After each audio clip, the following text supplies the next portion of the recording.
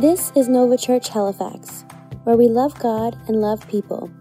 Tune in as Pastor Mike Miller teaches from God's Word and how we can have a Nova life, a new life. If you have your Bible, turn to Mark chapter 12.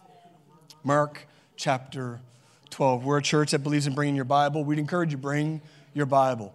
If I can coach you, if I can really speak into something, sometimes it's easier not to bring your Bible. We believe in, hey, use your phone, use your iPad.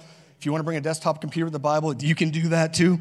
But there's something about your Bible. And I read the Bible app every day, but I still open my Bible every day. There's something about bringing it to church. I grew up in church carrying my Bible. I grew up in believing that the Bible was important and special and reverent. I'm not the kind of person that just leaves it around, though I forgot it here last week in the theater. We believe in the importance of the Bible. And can I encourage you, my words will come and go. Illustrations will come and go. Titles and series will fade, but the Bible is impossible for it to return empty. When you put this into your life, something happens. And if you get in the habit of bringing your Bible to church, you'll get in the habit of bringing the Bible more places, and you'll start to value it. I'd encourage you to bring your Bible to church, and it'll help you. If you don't have a Bible, ask us, and we will get you a Bible. Mark chapter 12, a few verses today on this Dedication Sunday I want to read. I'm going to start reading in verse 13. If you don't have a Bible, you'll see one behind me on the screen. And I'm going to start reading in verse 13. If you're there, say hey. If you're waiting for the screen, say hey, hey. My people. All right. Are we doing okay today? Everybody glad to be in church? Everybody awake? Did we mention there's free coffee after church? Amen. All right. Mark chapter 12, verse 13. Later, the leaders sent some Pharisees. For the sake of reference, Pharisees were really the pastors, priests, leaders of the day, of the synagogue of religion. They're very rarely seen in a positive light in Scripture. It's amazing that Jesus is always hard on religious leaders and really merciful for sinners. Sometimes we get that backwards in church. Sometimes we give favor and we let leaders away with things, and we're really tough on those that are struggling with their faith in sin. Jesus didn't do that. Jesus spoke harshly to those that focused on the what of religion and forgot the who of God. And he was merciful for those that were struggling, those who had a soft heart but had a tough lot in life. And I think there's something to be learned of that. The Pharisees were against Jesus. They saw him as a rebel to their faith, their way of making a living. They saw him against the rituals. He was going and doing things like healing people on the wrong days, the nerve. He had the ability to love on people of all races and backgrounds, the nerve. He had the habit of accepting people that society cast away. Unbelievable to even think he would do that. And they were offended. And in here, the Pharisees were always trying to trap Jesus to get him to say something illegal so they could throw him in jail. This is who the Pharisees are. It says, later the leaders sent some Pharisees and supporters of Herod to trap Jesus into saying something for which he could be arrested. Teacher, they said, we know how honest you are. Right away, they start with flattery. Be aware of flattery, people. They start with flattery. You're amazing. You're just amazing. We know how honest you are. So right away, you know they want something, okay? It says, right away, they say, we know how honest you are. You are impartial and don't play favorites. You teach the way of God truthfully. Now tell us, is it right to pay taxes to Caesar, who was the occupying force? Rome was an invading force on Israel, and their leader was Caesar. Is it right to pay taxes to the invading force of our nation, to the leader, to Caesar? Is it right to pay taxes or not? Should we pay them or shouldn't we? Make note, this is in a public forum. This is in the middle of the city with crowds. I'm sure there were Roman soldiers there. I'm sure there were Roman officials there. They put Jesus in a tough place because the locals, the Jewish people, hated the Romans for invading them. And if he said, pay your taxes, they would think he's with them. He's on their side. How can we listen to this man? If he said, don't pay them, he's saying to the Roman officials, we have someone here who's going to cause mutiny, who's going to raise up a rebellion. We need to arrest him right now because he is speaking against the law that we've put in. It says, should we pay them or shouldn't we? Jesus saw through the hypocrisy and said, why are you trying to trap me? Show me a Roman coin and I'll tell you. And they handed to him. They said, whose picture and title are stamped on this coin? Caesar's, they replied. Well then, Jesus said, give to Caesar what belongs to Caesar, and give to God what belongs to God. And I love this. His reply completely amazed them. For the next few minutes today, for just a few short minutes, on this Dedication Sunday, it's important for us to explain why we do things. Why do we just dedicate 7 to 9 children on the stage today? Why is that important to you?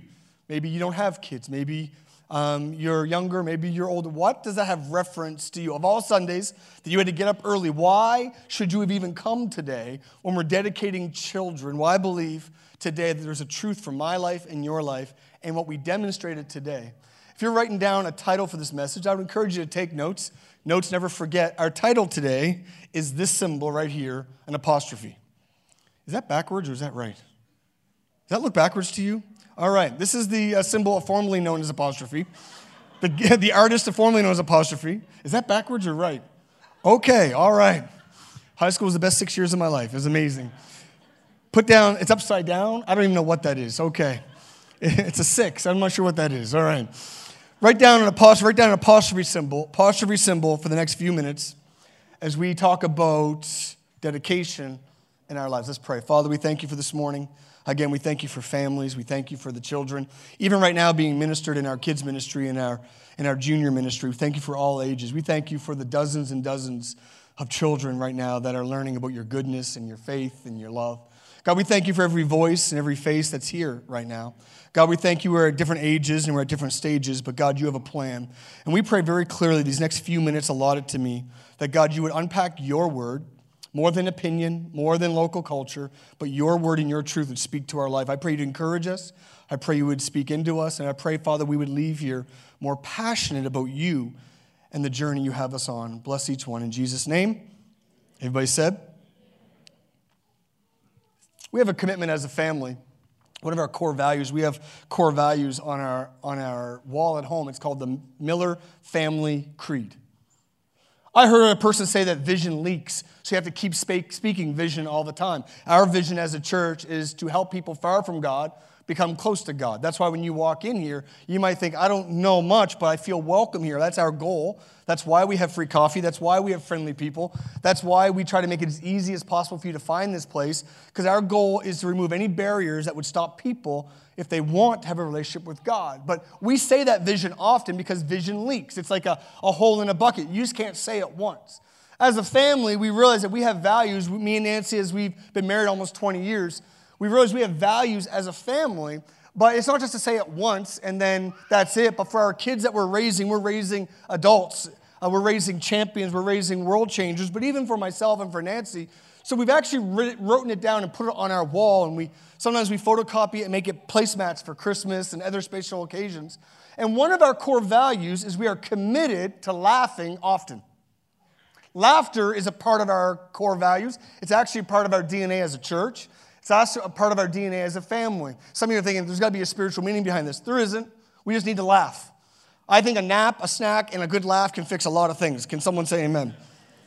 If you were here last week and you saw the sermon, that might be something that you would see as a part of why we laugh. We just believe that laughter is a good thing. And there's so many things in life that cause stress and worry. There's so many things that want to bring you down that if you can get a good laugh. So as a family, our core value, one of our core values, is to laugh often. We made a commitment, me and Nancy, even this year, to say we need to have more moments of laughing. Sometimes we take ourselves way too serious. I take myself way too serious sometimes. So we said, this year, let's make every opportunity we can to laugh. Not at each other, but with each other. In January, me and my wife went and saw a comedian on date night, and it was an amazing time. And we laughed. And I stole all his jokes, and I'll use them in my sermons. It was so fun. And we just laughed with about 7,000 other people at the Metro Center at Scotiabank Theater, and we just laughed. And one of my favorite parts was this comedian started talking his bit. He started talking about Canada. Before he got into his set, he talked about Canada, and one of my favorite parts was talking about the Canadian map. He's like, you ever look at the Canadian map? And he's like, it was really detailed when they started on the East Coast. He's like, they were very precise and specific and detailed. You got Newfoundland, and any Newfies in the place? Anyone Newfies? Awesome. There's two types of people, Newfoundlanders and those that wish they were. And then you have PEI, and they drew it in Nova Scotia and the boundaries in New Brunswick and every cove and every inlet in Quebec and Ontario. He says, you ever notice they got lazy as they went west? Eventually got to the prairies. They're like, that's fine. That's a border. That's a border. That's a border. We're done. He started talking about, he said, we had the same names for cities. It's so confusing on the East Coast. He said, you have St. John's and you have St. John's. He's like, I'm sure people have messed that up from flights and trips. Where are you from? I'm from St. John's. You don't know where they're from, St. John's. He said, there's 2 St. John's in the same part of the country. He said, apparently they weren't very unique when they named this part of the country. And he started to point out the difference between St. John's and St. John's, or as I say, St. John's. St. John's and St. John's, that's how I know the difference right there. But to the average American or maybe Western Canadian, it's like, okay, there's St. John's and there's St. John's. What's the difference? The difference is an apostrophe. This comedian went on to say, he said, one is named after St. John. The other one belongs to St. John.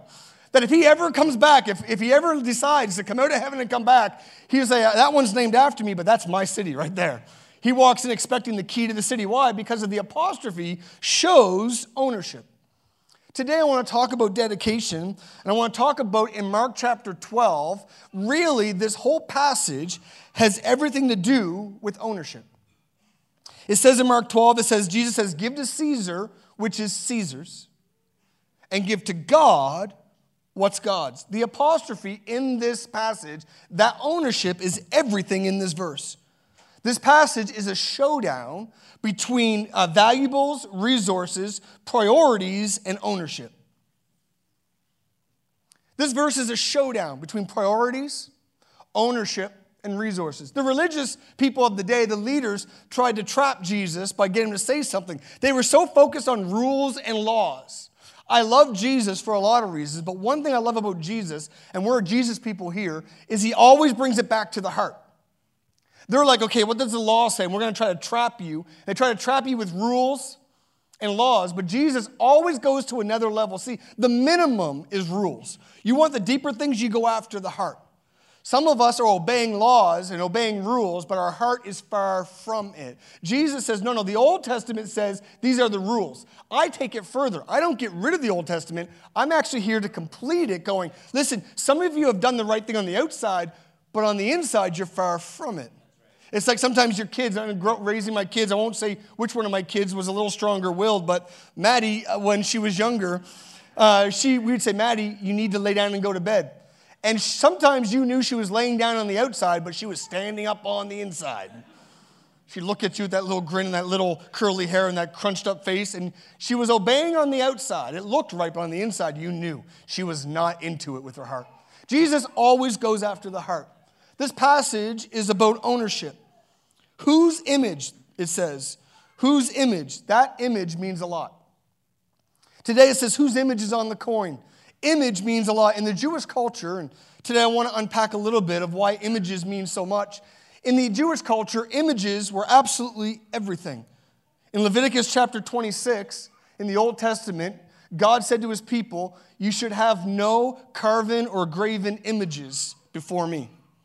In fact, it's one of the 10 Commandments saying you can't worship an object. You can't worship an image. You can't worship something that's carved. If you read your Bible, you know they made a sculpture out of a calf and they worshiped it. I know what you're thinking, that's a bad idea, but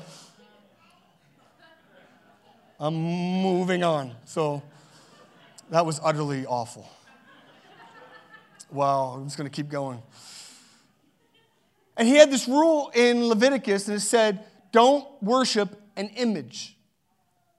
We see it in the 10 Commandments. In fact, the best passage we have in Scripture in the New Testament of images and people worshiping was in Matthew 21. In Matthew 21, it says that Jesus, and people love this passage, they love to quote it, and they often quote it wrong. It says Jesus walked into the temple expecting a place of prayer, and he walked in and saw money changers and people selling things, and he upturned the tables. Jesus got mad. He made a whip and started driving out these, he calls it, he made it a den of thieves. He started driving people out that were selling things and changing money. He said, this should be a house of prayer. And people go, see, you shouldn't sell things in church. We have a merch department where we sell sweaters and shirts. We're having new merch coming in a couple weeks. And once in a while, we get a comment card. We had one a little while ago. And I wasn't going to say this, but I'm feeling a little feisty today. And Excuse me. And they put on there, I will not, as long as you keep selling merch, I will not come back. But then they put their email address, which I'm glad they did. And I replied, we'll miss you. No. I actually did. And see, the thing about merch is we don't make money on merch. We actually lose money on merch. The reason why we do merch is a couple of reasons. The youth design it mostly and sell it, and they enjoy it. Secondly, we've had more people come to church because people go, what's that sweater mean? And people are like, I'm proud of my faith, and I get to express it at Nova. And we have kids inviting kids. In fact, there's even some teachers here that started seeing the logo on sweaters before they ever came to this church going, what is it? And then the kids that were wearing it, for the most part, are amazing kids. And they're like, I got to find out what's going on here. What's with this logo? What's with these kids? And something amazing. And they start showing up the church. That's why we do merch. And sometimes people think, well, you're selling things at church. The Bible said, don't turn it into a place of prayer. That's not what was going on here. See, images was everything in the Bible, and for the Jewish culture, there was this rule that you couldn't worship a graven image. So what happened is as a Jewish person, you'd be coming to church, but because you were occupied by Rome, the currency that was being used was Roman currency. They held up a coin, and they said to Jesus, who's on the coin? They said, that's Caesar. So the currency that was used in Jerusalem and Judea and Samaria, the currency that was used by Jewish people was Roman currency that had stamps of Caesars and stamps of people. And much like if you pull out a $5 bill, you'll see Sir Wilfrid Laurier on our $5 bill that they put the Queen. We put the Queen on it, or a famous person from history, and we put an image on there so you can tell the difference between a $5 bill or in American money. It's all the same color, and we put images on our money. Romans did that as well. But see, Jewish culture knew they couldn't give an offering to God with an image on it because of Leviticus. So they went in and you had money changers there saying, okay, listen, you can't give that offering in the bucket because it's impure. The Bible says you can't worship, you can't give anything that's impure. And the Bible says clearly, it's one of the commandments, that you can't put an image like that. Give it as a sacrifice. So there's people that had a business of sitting at a table when you walked in with your Roman currency, you're thinking, I got to get right with God because that's the way it was. You had to give an offering, had to kill an animal, had to give money just to get your sins forgiven for that week, for that month. And they come to the table and say, here's my Roman money. And they would take it and give them Jewish money with no images on it. But what was happening was they were charging a high fee to do that, going, you can't go in. People are going, I'm under sin. My kids are under sin. I've got to get free from this weight on my shoulders. I'm free from this pain in my life. And the only way they would let them in is if they had the right money. And because they didn't have the right money, there was a market. And they'd say, listen, give us your Roman money and we'll give you the stuff that you need to get the sin off your life, but we're going to charge interest on it. Then they said some people had to give animal offerings like doves and stuff. And they'd come in. And they go, all you got is Roman money. Okay, give us the Roman money. You can buy a dove to sacrifice, but we're going to charge quadruple the prices you could, because you could only sacrifice pure or white animals, the first, and they would charge an interest. That's where that came from. So when Jesus went in, what he was actually saying was, I'm so upset that you are making it hard for people to be forgiven for their sins. You're making it hard for people who are far from God to come close to God. That's what the sin was in that text. Does that make more sense now? Because the image was wrong. They're going, you're actually, people are coming here with a pure heart. And you're actually saying, no, we're going to charge you to worship God. We're going to charge you to get rid of your sins. We're going to make profit off ourselves, off of your sin and your misery, and we're going to hold God's forgiveness hostage.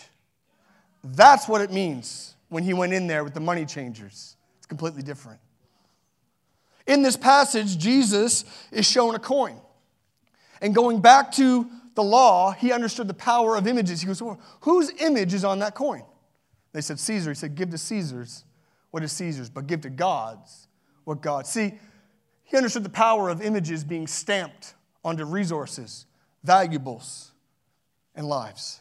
Let me ask you today, what image is stamped on your life? When you look in the mirror, what image is on your life? Let me ask you a question. What image is on your relationships and on your kids? Today, what this was a symbolic act of what we do every morning as people. We get up and say, God, I'm yours. Because here's the thing. whatever image is on your life, that's who you'll follow and that's who you're devoted to.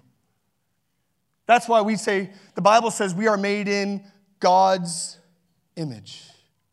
Why? Because we were born to give our lives to God. We were born to follow God. We were born to be devoted to God. God's image is on our life. That's where we belong. And somewhere in culture, we start letting another image be stamped on our lives. Somewhere we let regret and shame be stamped on our lives. Somewhere someone betrayed you or hurt you. Maybe somewhere you made a decision, you feel regret on your life. And somewhere the image of God got brushed off and carved off and you feel like there's nothing but regret. When you look in the mirror, when you think about yourself, all you feel is shame on your life.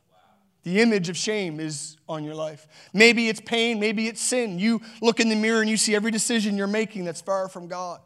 And somewhere an image has been stamped on your heart. And when we wonder why we give our lives to be dedicated to other things than God, because whatever image is on your life is where you'll want to be dedicated. You ever hear the saying that someone dedicated their life to something? You'll hear this. They dedicate their lives to helping the poor. They dedicate their lives to medical research. They dedicate their lives to this. What they're saying is if you look at that person, everything about that person was this. A humanitarian, medicine, maybe philanthropist, giving money away. Maybe it was music. Maybe it was their family. They dedicated to being a mom or a grandparent. They dedicated their lives. What they're saying is, because this was so passionate, every part of my life reflected this image of what I was passionate about. Let me ask you again today, whose image is engraved on your life? Today we had parents go, we want God to be the pursuit of our children. Today we want to dedicate. We want to impression God's values, God's plans, God's love on our children so they know that they are God's. We have dedicated them aside for God, so we will give to God what is God's. When I look in the mirror today, I don't see someone perfect. I don't see someone that has it all together, but I do see God's. That's why it's easier to give my life to God's, because I belong. Give to God what is God's. Give to the world's what is the world's. Let me ask you today, whose image is on your life? Whose image is on your family? Because that's who you'll follow. That's who you're followed today. Today was a symbol when we dedicated children, that they wanted to be stamped on their lives, their priorities, their values, that God is first and we belong to God. Can I encourage you today, don't let culture stomp their image on your offering? So easy to walk in here going, what's trendy, what's current, what's society saying, what's the newspaper saying, what's that blog saying, what's my friend saying, and we let everybody stamp on their lives.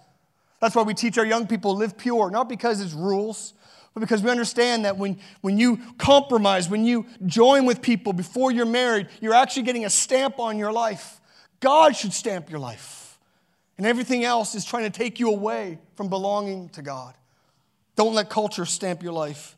The Bible says we are made in His image. As the worship team comes back, today we're going to pray over the image in your life. Let me ask you today, whose image is stamped on your life? We're not a church that says you have to be in church all the time. Sometimes we make rules out of coming to church. The reason why we gather today, or we should gather today, is not because of rules. Because in our heart, we say we want to give to God what is God's. It's Sunday morning, but it's also Friday nights. It's also Saturday mornings. It's also Tuesday afternoons. Why? Because when I see the image of God on my life, that's where I dedicate my life. Whose image is on your life? Don't let pain and sin and culture be the image onto life. Give to God what is God's. Give to God what is God's. As a church, we have dedicated ourselves to following the one that we are made in the image of. I hope today when you look in the mirror, you see God's image on your life. You're not perfect. You have a long way to go. You're maybe not where you need to be, but you're not where you were. But when you understand who made you, who loves you, who impressioned you, that's where you want to give your life. We do that in offerings. We do that in our living. We do that in our choices. We do that with our children. We do that with our love. We do that with our future. We do that with our past. We give everything to God. That's why it's not hard to give if you know whose you are. It's not hard to give. Why? Because you give to God what is God's. You give to Caesar what is Caesar's.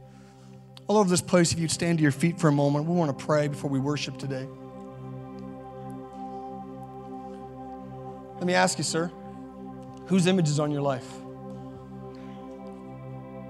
Years from now, when they say he was dedicated to, what will they fill in that blank? We all have different passions, from finances to sports to culture to arts. But at the end of the day, it comes down to what are you dedicated most to? Because what you're dedicated to is what you'll follow. Give to Caesar what is Caesar's. Give to the world what is the world's. Today as a family, we said, no, these kids are God's. If we've ever needed God's stamp on our lives, it's today.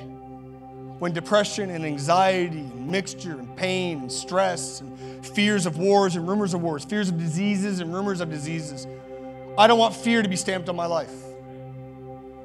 I was listening to a podcast this week from the BBC talking about, they interviewed all these 12-year-olds in Britain, and the number one fear 12-year-olds have is global warming. What a difference in 15 years. When I was growing up, my fear was not getting the right wheels for my go-kart. We have kids now thinking about global warming. Why? Because fear wants to come into our culture. Don't let regret be stamped on your life. Well, if only I had come to God when I was in my teens or 20s. Man, it's too late for me now. My marriages are a mess. My kids are a mess. My life is a mess. Don't let regret be stamped on your life. Don't let lust and sin and temptation be, I can't change. I can't change. It's who I am. I'm just going to give my body and give my life away because to the wrong places and the wrong people and for a feeling because I can't change. Don't let sin and temptation be the stamp on your life. Because we understand that God made you in His image. There's a power that comes in there going, I'm going to give to God what is God's. Church, I want to challenge you today. Who are you stamped after? Who are your kids stamped after? Who are your relationships stamped after? Today, the Bible says He makes all things new. What He's saying is, it doesn't matter what stamp was on there. Today, I washed that away. Nothing can get rid of that stamp. You can't give enough money. You can't come to church enough. You can't work at the food bank enough. You can't be nice enough. Nothing gets rid of that stamp of pain and shame on your life except the very blood and love of Jesus Christ. And a miracle happens. It's made wash-free, and you're put back into God's image. That's why we say we give our lives to Christ. A miracle happens. I may have walked in reflecting another culture, but I walk out reflecting the image of God. And then I'm passionate about following His presence. With every head bowed, just for a moment, I want to give you the chance today. 2 calls real quick. With every head bowed, just for a moment as I pray, you say, Mike, I love Jesus. I've given my life to Jesus, but I feel like there's another stamp on my life. I feel like regret is creeping in. I feel like maybe lust for finances or something else is creeping in. I feel like maybe comparison is creeping. I feel like fear is what I see on my life. I don't know what it is for you, but something other than God. You love Jesus. You know Jesus. But you feel like something else is taking over your life. With every head bowed, if that's you, just raise your hand real quick. I want to pray for you today. Yeah. Fear wants to come in, doesn't it? Let's put it right back down. Let's pray today. God, I thank you for our church. God, we thank you, God, that you made us, you saved us, and you help us. Father, I speak to these things that want to define us and want to rule us and take us over. I speak to fear. I cancel it in Jesus' name. God, I pray that fear that wants to take over our health, our finances, our community, over relationships, we cancel it in the name of Jesus Christ. We speak hope. We speak power in Jesus' name. I pray for regret and mistakes that try to stamp on our lives and control us. I speak of freedom from that right now. I pray a washing away right now and forgiveness in the name of Jesus Christ. Second call today is you say, Mike, I don't know Jesus. I'm far from God. This is new to me. I've never done this, but I do know that there's something in me that wants to follow God. I don't have a relationship with God. I don't feel that newness. I don't feel His image. I don't feel His support. The Bible says He's as close as a brother. He's as close as any friend, that God isn't some far-off entity. He's not some mystic person. He's actually a part of your life and your journey. He's with you. That Jesus died to close the gap so God's not far off. He's close to you. If you say, I don't know that God. I don't know Jesus. On the count of 3, if you just raise your hand and put it back down, I'm going to pray for you right where you sit. 1, 2, 3. If that's you, I want to pray for you. Raise your hand real quick. Put it right back down. Thank you. Thank you. Can we pray today? Let's believe today that the image of God will be stamped on your life. Erase, whether it be years or decades of something else trying to control your life. Today, God will lead your life, and you'll be able to give your life to God, the God that made you and loves you. Amen? Let's pray. God, thank you for new starts. Thank you for new beginnings. Thank you for wiping away. God, you're the best detergent. You clean stains, and you clean wounds, and you make us new. I speak life today. God, would you forgive us for our choices and sins that took us far from you? God, we give you our life today. We say, God, would you do a new thing in our life? Would you wipe away the past? Father God, would you put your stamp on our lives? God, we give you our lives. We give you our past and we give you our future. Would you lead us? Would you help us? Would you heal us? Would you empower us? Father, I bless them in the name of Jesus Christ. And everybody said, if you prayed that prayer today for the first time, on that connect card you got, would you just fill in, I committed my life. If you take it to that welcome wall, we have a gift for you today, just to celebrate the restamping, the washing away that God's done in your life, amen? Church, it's been an amazing day. Can we worship together the God that made us? Can we give our lives to the God we follow, amen? Come on, let's worship.